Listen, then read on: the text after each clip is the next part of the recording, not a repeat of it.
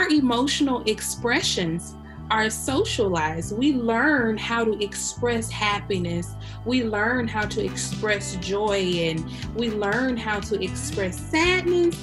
And we also learn how to express anger. And part of that learning is we learn who can be angry and who shouldn't be angry. You're listening to CWC Talks, a podcast from the University of Florida Counseling and Wellness Center. In each episode, we discuss mental health topics related to the experience of being a student and share the struggles and joys of taking care of your mental health while in college. Before we get started, just a few notes on today's content. The views expressed here only reflect our opinions and don't represent the CWC or the University of Florida or the mental health professions as a whole. Additionally, some content may be sensitive for students who have experienced trauma. Please reach out if you need additional support. In this episode, Dr. Sarah Nash and Renisha Miller, CWC Counseling Psychology intern and doctoral candidate, discuss the intersection of race, identity, and anger.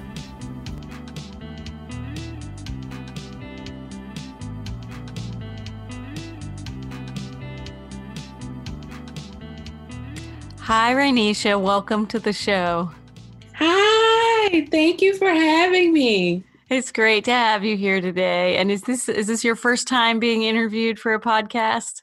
It is. So as you can imagine, I'm excited and a tad bit nervous. That's totally normal. Yeah, it's totally normal. And I'm really glad that you wanted to come on today to talk about such an important topic, which is anger. We're here today to talk about anger and what do you do with anger? What is it? How does culture influence our experiences and expressions of anger, and how to make use of anger? So with that being said, maybe we could just start out with, what is anger in your experience, in your opinion, in your research? That question is such a beautifully complex question to answer, right? Because anger in and of itself is very, very complex, mainly because of what it really is and the meaning that we as individuals have ascribed to it, the meaning that society has ascribed to anger. So it has many different meanings, right? And oftentimes it's conflated with other things. So at its core, anger is one of our natural primary emotions that we have developed to feel or experience for as long as humans have been walking this earth. Anger in and of itself is an emotional experience that alerts us to the fact that something has been done to us. We have experienced some wrongdoing. And so in that way, anger is a message carrier. It opens our minds, or it opens us up to understanding that something is wrong, something has been done, and whatever that thing is, it is not okay.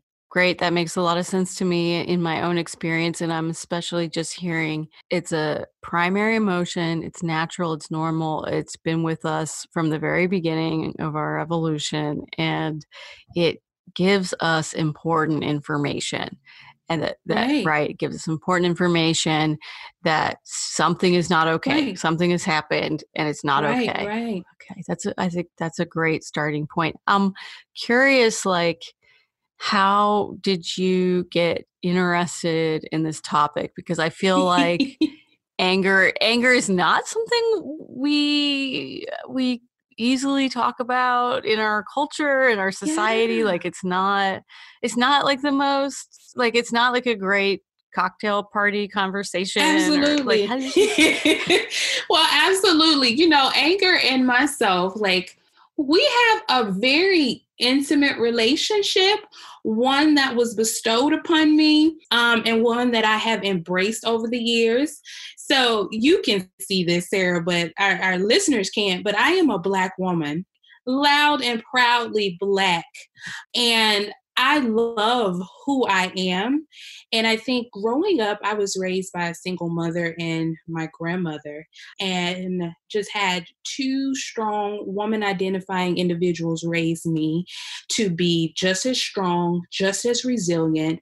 And I can remember from a young age, my grandmother telling me, you deserve to exist in this world and you have something to say. Never be afraid to say it. So naturally, with my grandmother's and my mother's well wishes, I grew up confident. I grew up unafraid to speak my mind. Of course, being from the South, doing it in a way in which it was very respectful. Sometimes we joke and we say, act as if you have home training. So I did it in a way in which my grandmother would say, you have good home training.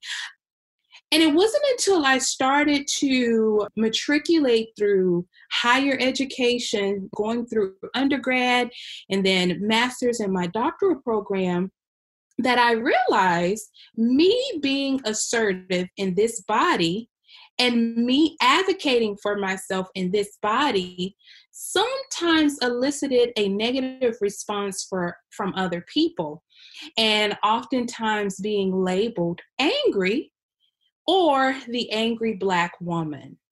So naturally, what we tend to do, if we are encountering a message so much, whether it be in our daily interactions, in media, in the news, we begin to start to believe that message, right? So if I'm hearing from colleagues or professors and seeing images in the TV that Black women are angry, I started to ask myself, am I angry? Through some self-reflection, I realized absolutely, I am angry and I have the right to be angry. And so that's kind of where my relationship with anger began. And then I think as a doctoral student, my dissertation work looks at Black women's expressions and experiences of anger in the context of gendered racism. So if we go back to this understanding that anger in and of itself is a primary natural emotional experience that alerts us to injustices, that alerts us to wrongdoing, then when we talk about issues related to racial discrimination, any type of prejudices and discrimination, survivors of those ills of society, that's what I like to call them, definitely have a right to be angry.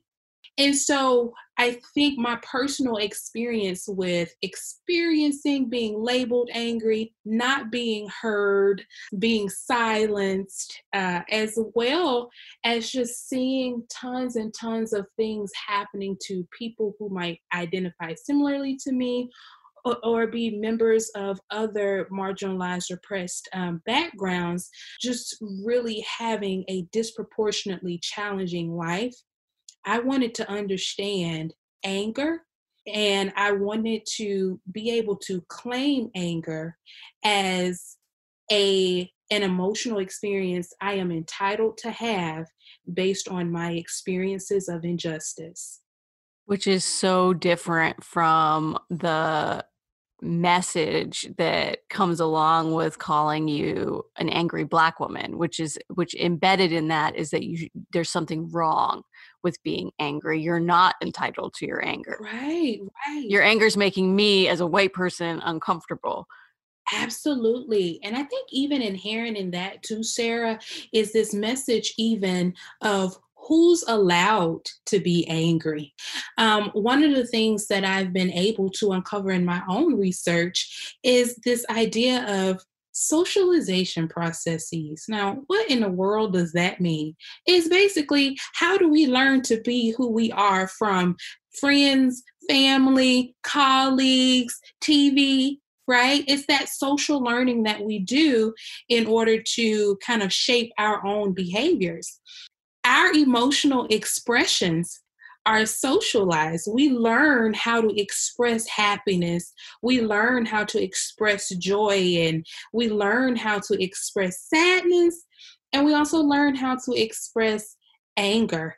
And part of that learning is we learn who can be angry and who shouldn't be angry. So the most available example I'm thinking about is men identifying individuals versus woman identifying individuals, and how from a young age it's considered to be more manly to be angry, to be expressive in your anger, whereas woman identifying individuals, we're taught to be a little bit more docile, be quiet, we should be seen and not heard.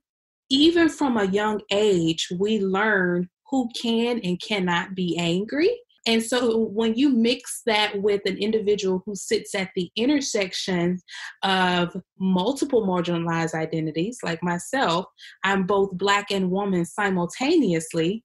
And anger has its own social message for Black identifying individuals. And you merge that message with me being a woman, I'm at the intersection of double messages about you cannot be angry. It creates a challenging existence. I can't be angry, but yet I'm constantly confronting these anger-inducing situations in my life. Even on college campuses sometimes, if you are traversing this university college experience as an individual from a marginalized background, pretty sure there are moment-to-moment instances that upset you and that anger you.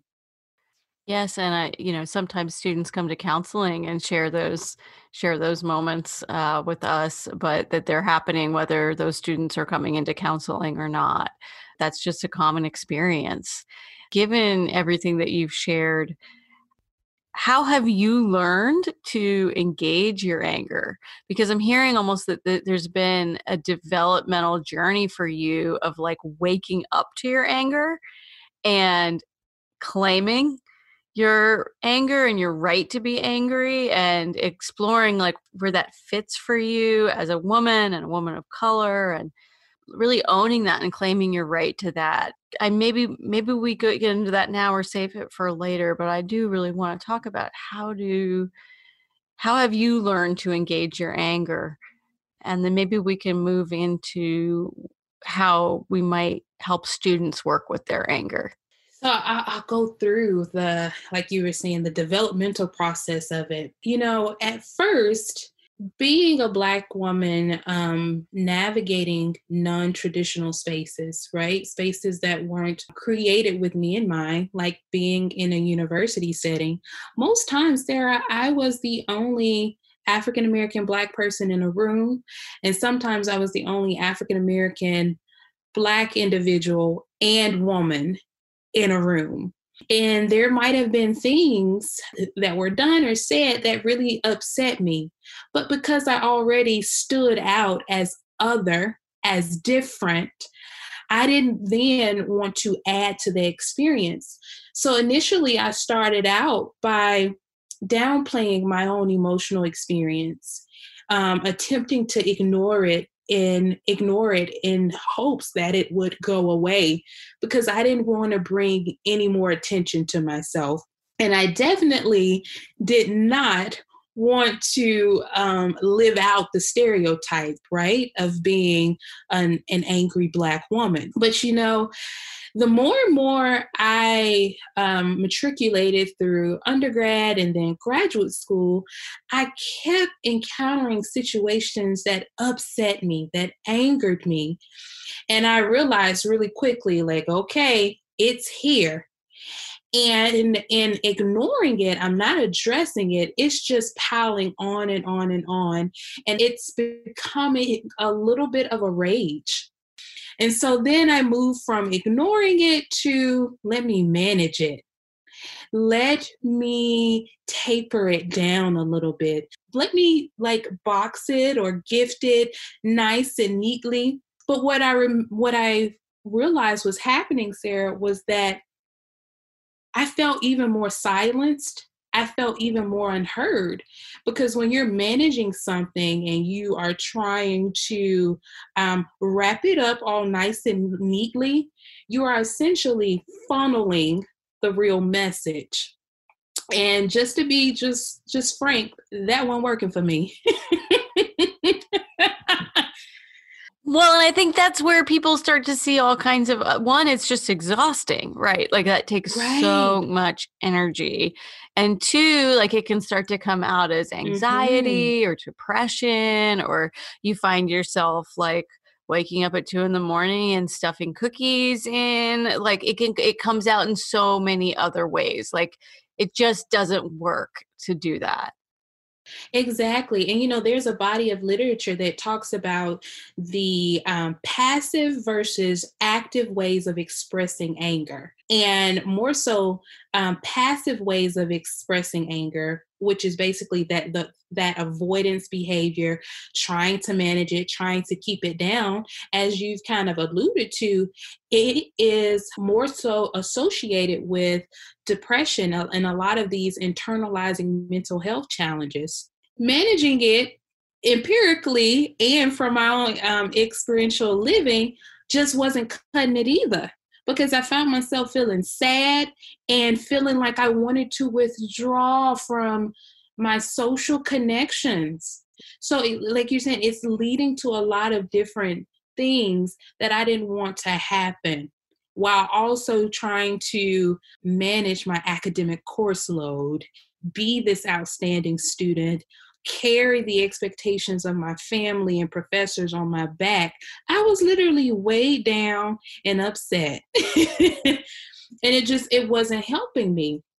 And so the deeper I got into my dissertation research, I came across a Black feminist theorist by the name of Audre Lorde, who I am just a fangirl of, love her work. And it was Audre Lorde who basically normalized people of colors or people from marginalized backgrounds' experience of anger as a sounding alarm to the injustices we face moment by moment and daily. Our anger is our right, and our anger isn't ours to hide.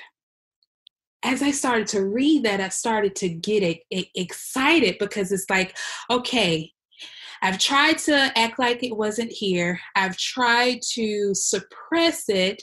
The only other option now is to express it. And how can I do that?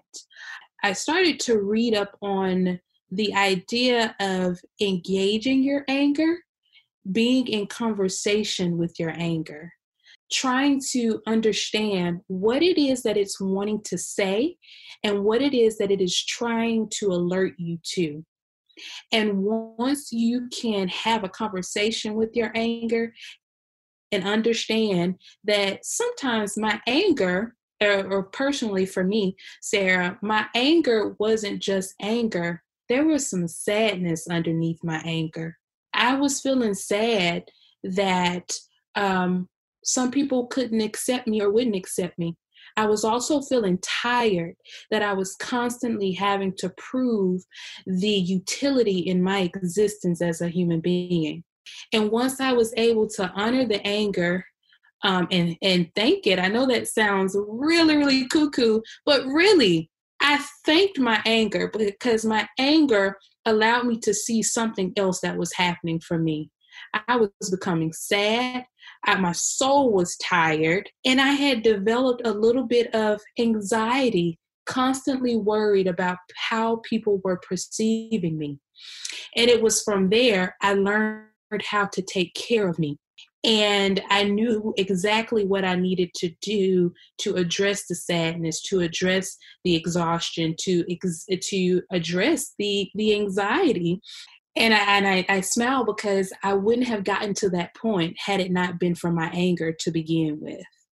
Wow, it's really, really powerful. And I'm just thinking about those last three things that you shared, that you first had to decide that you were going to you said express your anger, but I thought even before we can express something, we have to acknowledge it, right? You acknowledge your anger. It's there. Stop trying to make it more palatable to other people, right? So it's just an acknowledgement, and with that acknowledgement comes, oh my gosh, anger, you have a purpose. You have been doing something for me. You have been serving me, right? You've been serving me with valuable information, and thank you. Like, thank you. And that with that shift, like what a radical shift from somehow trying to suppress it, push it away, deny it, get rid of it, right? It's like, no, I'm making an honored seat for you at the table, right? You get to be here. You have a voice, right? You have a valid voice. I'm making space for you.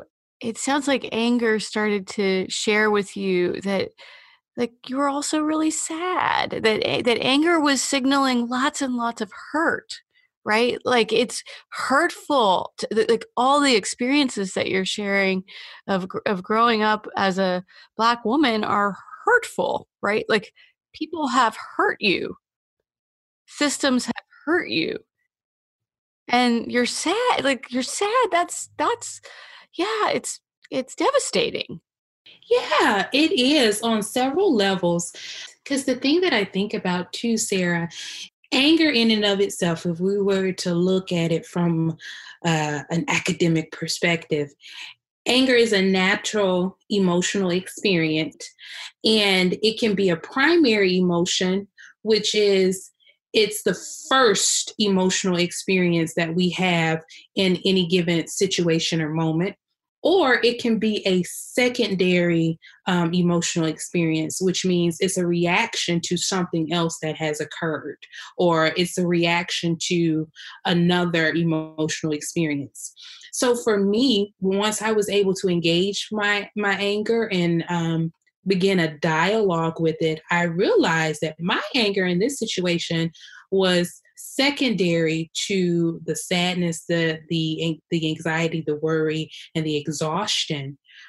An even deeper conversation with my anger, I had to ask, well, why couldn't you even be the first or the primary emotional experience? Why did you have to be a reaction to these other ones? Well, it goes back to what I talked about a little bit earlier, how we're socialized. And some emotions, certain people are allowed to express, and some emotions, other people are not allowed to express, right? So thinking about myself once again as a Black woman, there is the stereotype of the angry Black woman, but there's also the stereotype of the strong Black woman. So I can't be angry, and I'm always expected to be strong. Doesn't leave much room, right? None whatsoever. None whatsoever. And so it was amazing for me to understand how my social existence is finding its way into how I navigate this life, just on a not a physiological, but a psychological and emotional level too. I'm constantly having to negotiate my emotions. And interesting enough, there's a huge consensus amongst researchers studying anger that suggests that woman identifying, man identifying individuals don't actually differ in their experience of anger. So we're all experiencing this emotion, but where we differ is how we express it. And those differences in expression, whether that's through outwardly showing it or suppressing it by inwardly holding it in, boils down to who we are, so how we identify, and the messages attached to those social identities. It has a tremendous effect on whether or not we're going to express it or suppress it. And for me, I was suppressing, and that suppression causing a lot of different issues and a lot of different challenges that no one should ever have to go through. No, and there's enough challenges already, right? Without additional ones, there's already enough challenges. So I'm wondering, as you started to have this rich dialogue with your anger and different layers of your anger and your socialization and all these pieces started to, like, I picture like a many petaled flower or something just starting to unfold more for you. What In what ways did you find yourself learning to express your anger more? Or and I'm also hearing like that you learn to attend to your sadness and your hurt and your pain. And so maybe that's part of the conversation too. But how do you work on doing that, especially given that it sounds like, especially in our US society, it's risky? Absolutely. There are forms of expression that can cause us harm and that can cause other people harm. Aggression, we all know about aggression. Aggression is a type of anger expression. It's the outward expressing of anger through either yelling, kicking, just doing something to show that you're angry. Now, that type of expression might not always be helpful. And I recently came across a study that looked at the benefits or the potential disadvantages of outwardly expressing anger versus inwardly expressing anger. And those studies show that sometimes acting in aggressive ways also tends to diminish our psychological adjustment. So it can also have very, very negative impacts on us. Looking at the research and kind of understanding how, in some instances, it seems very inconclusive whether or not you express or suppress anger, it can all be bad for you. So I started to take the route of healing. How can I use my anger to heal myself? And this is oftentimes the work that I do with my clients. I love when they come in the room angry because that lets me know we are about to start a healing journey up in here. You just don't even know it. So don't hold nothing back. Tell me how angry you are. Once again, going back to the fundamental definition of anger, it lets us know when we have experienced an injustice or a wrongdoing. So the very definition of anger necessitates healing. I have been hurt. I have been pained. And so for me, my approach was, how can I heal myself? I am angry because no one sees me, no one hears me, no one has validated me. And so how do I be seen? How do I be heard? And how am I validated? I know I'm going to depend on my social support networks. I'm going to reach out to the friends. I'm going to reach out to the family. I'm going to reach out to the peers, the professors that I trust, who can reflect me back to me when I've forgotten who I am because of the warring I do daily. And being able to depend and rely on those social support networks, I heal myself by comforting my anger. Because my anger was telling me it's not okay that people are not hearing you, they're not seeing you, they're not validating you. You're right, it's not right. So let me find spaces that are sacred and safe where I can get all of those things. How do you identify those people, those spaces, given that they're not? I'm just thinking how beautiful, right? How beautiful that you were able to take that risk, to take those parts of yourself that needed to be seen, heard, and validated, and risk showing them to people you trusted. Right. Right. Mm-hmm. I guess I'm just thinking about students who might be listening to this, like, how do you identify who those people are? Who feels like home? Who feels like home? And it doesn't matter if you come from a marginalized background or not. At some point in your life, you have had to walk this earth with a mask on. You have had to hide certain aspects of you because it didn't feel safe.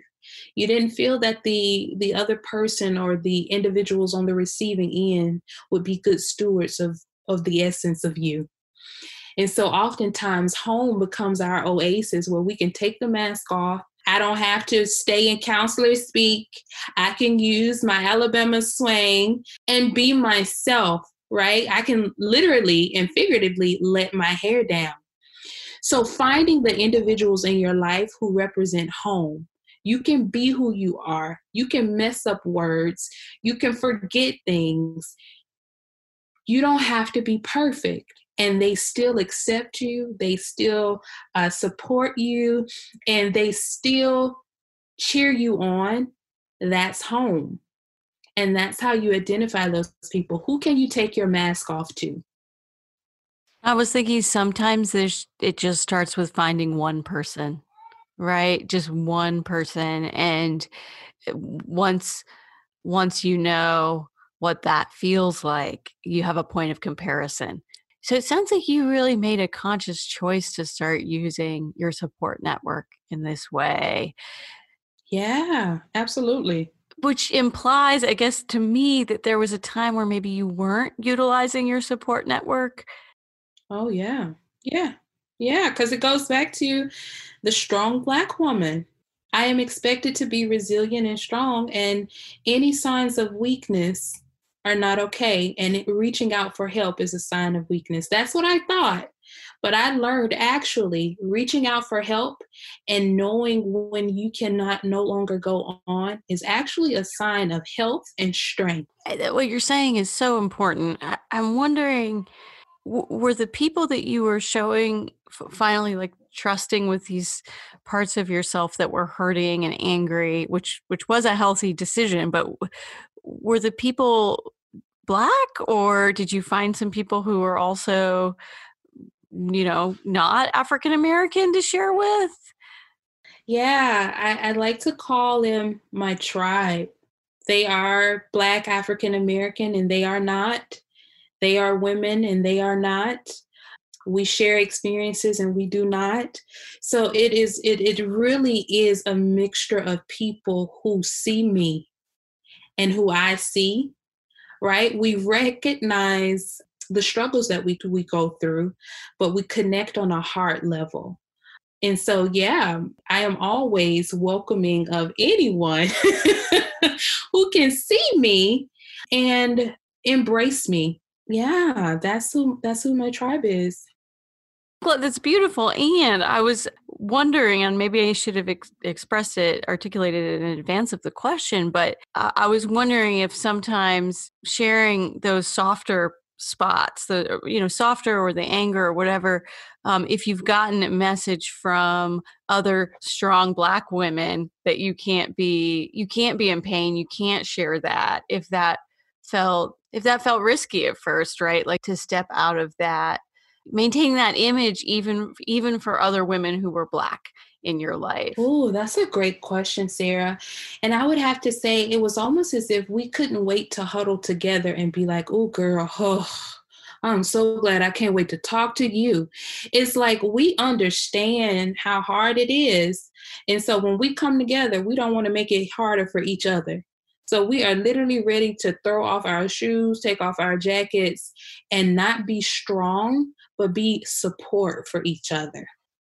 That's lovely. And like, you just had to be willing to take that first step to join the huddle. You just had to be willing to join the huddle. Yeah. And then it was there for you in ways that have been deeply healing. Yeah. Yeah.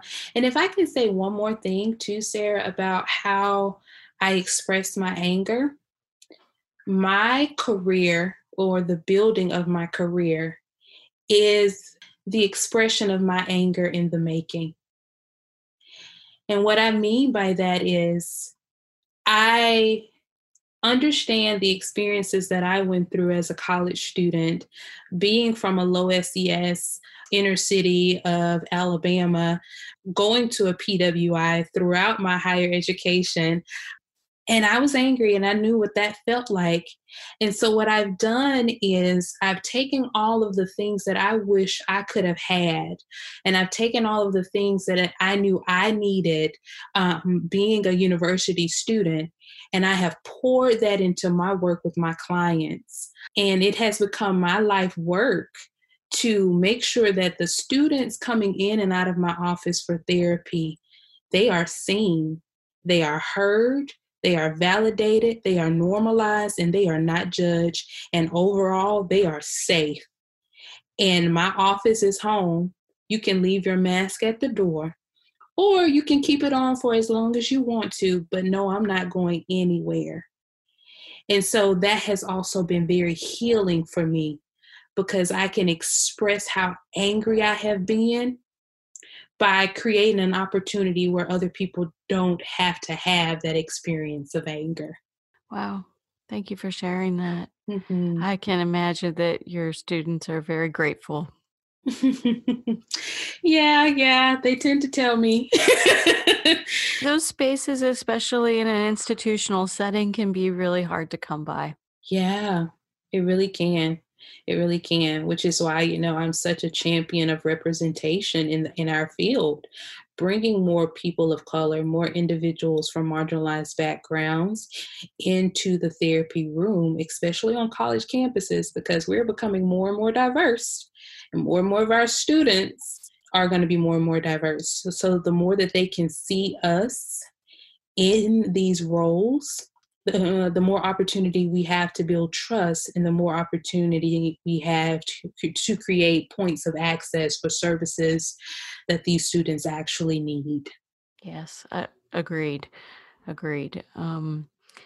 wonder if we could get back just for a moment to aggression. Hey. That is so loaded, right? Yes. And so you'd said that the research indicates that I guess common sense too, like aggression can be harmful to others. It can also be harmful to the person who's expressing aggression.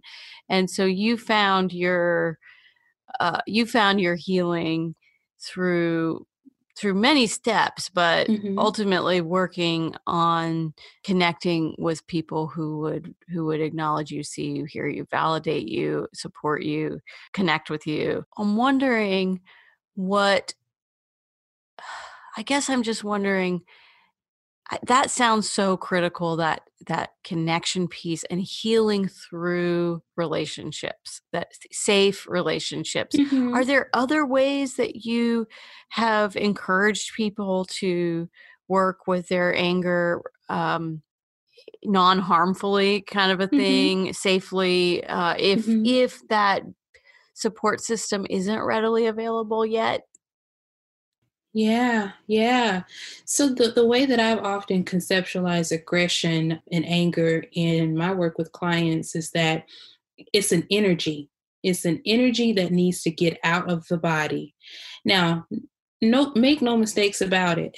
Yes, I relied on my social support networks, and I conceptualize this process as healing, but there were times where I screamed to the top of my lungs. I turned some things over. I've kicked some things. I've hit some walls.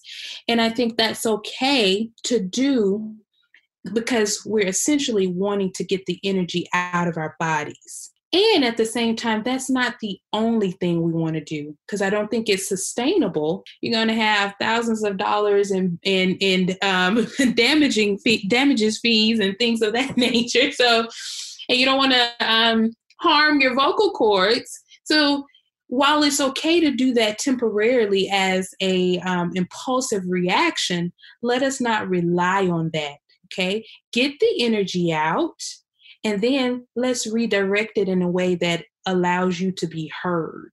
That word energy is so important to highlight. It's just an energy in the body, and it needs to get out. Absolutely. And sometimes until we can get it out, get that raw energy out, we can't hear the messages underneath it, right? Like sometimes you got to get that raw energy out first. Right. And sometimes I suggest engaging in physical activity, through exercise. I know myself, and I've done this with clients in the past, where we just sit in a room and just bob to music, just moving. Cause I need to hear the music. I can't express what I'm feeling, but this song does. And we're moving back and forth. We're swaying because I'm getting that energy out. Like, dancing, even if it's a uncontrolled dancing, you're getting the energy out, and you're not stopping there. You're going to do something else. The thing about anger is there's so much power in it, right? There's so much power. And I loved hearing you say that your career is built, with a foundation of I don't know exactly how you said it, but anger has helped you build the foundation of your career. And I was just like, the drive by learning how to harness the power of it and really direct your life and your world in some difficult, but also very positive and meaningful directions. Yeah. And it's funny that you say that. One of my favorite books thus far in terms of this anger work from an academic perspective is Eloquent Rage: A Black Feminist Discovers Her Superpower by Dr. Brittany Cooper. And in that book, she talks about her anger and her rage and how she's coped with it and how she's studied it and how she's come to understand it and has made peace with it. And it's funny because in conversation with my anger, I've named my anger Bella, because Bella means beautiful. And I think just like Dr. Cooper's, the title of her book, Eloquent Rage, eloquent, rage being eloquent, anger being beautiful, Bella. Yeah, absolutely, because there's a power in it. It gives information that can really guide you on this beautiful journey of healing, advocacy, and overall self-development. Because I think I am a stronger person because of my anger. I am assertive because of my anger, and I'm a lot more empathic and caring because of my anger. So it is beautiful. It is Bella. Yes, it is. That is beautiful. Anything else that you want to say before we bring this conversation to a close? It's been so rich to have this conversation with you. Yeah. I think if students out there hear this, the one message I want them to take away, if they don't take away anything else, is you deserve to experience all of your emotions, regardless of what someone says or has taught you. You deserve the full human experience, and anger is a part of that. Show yourself some compassion and start a conversation with your anger. Engage it, make it work for you. You deserve to. I think that's the takeaway message. Talk to your anger, experience all that your humanity has to offer. I'm even hearing like befriend it, right? Your anger is not your enemy. It's not. Absolutely. Thank you for this lovely conversation, Rainisha. Yes. Yay! Thank you. Thank you for letting me just talk through something that I love. I could go on. So I know. You. Maybe we can have part 2 one day. Absolutely. Okay. You've been listening to CWC Talks, a podcast from the University of Florida Counseling and Wellness Center. For new episodes, show notes, and to leave feedback or suggestions, please visit counseling.ufl.edu/CWC Talks.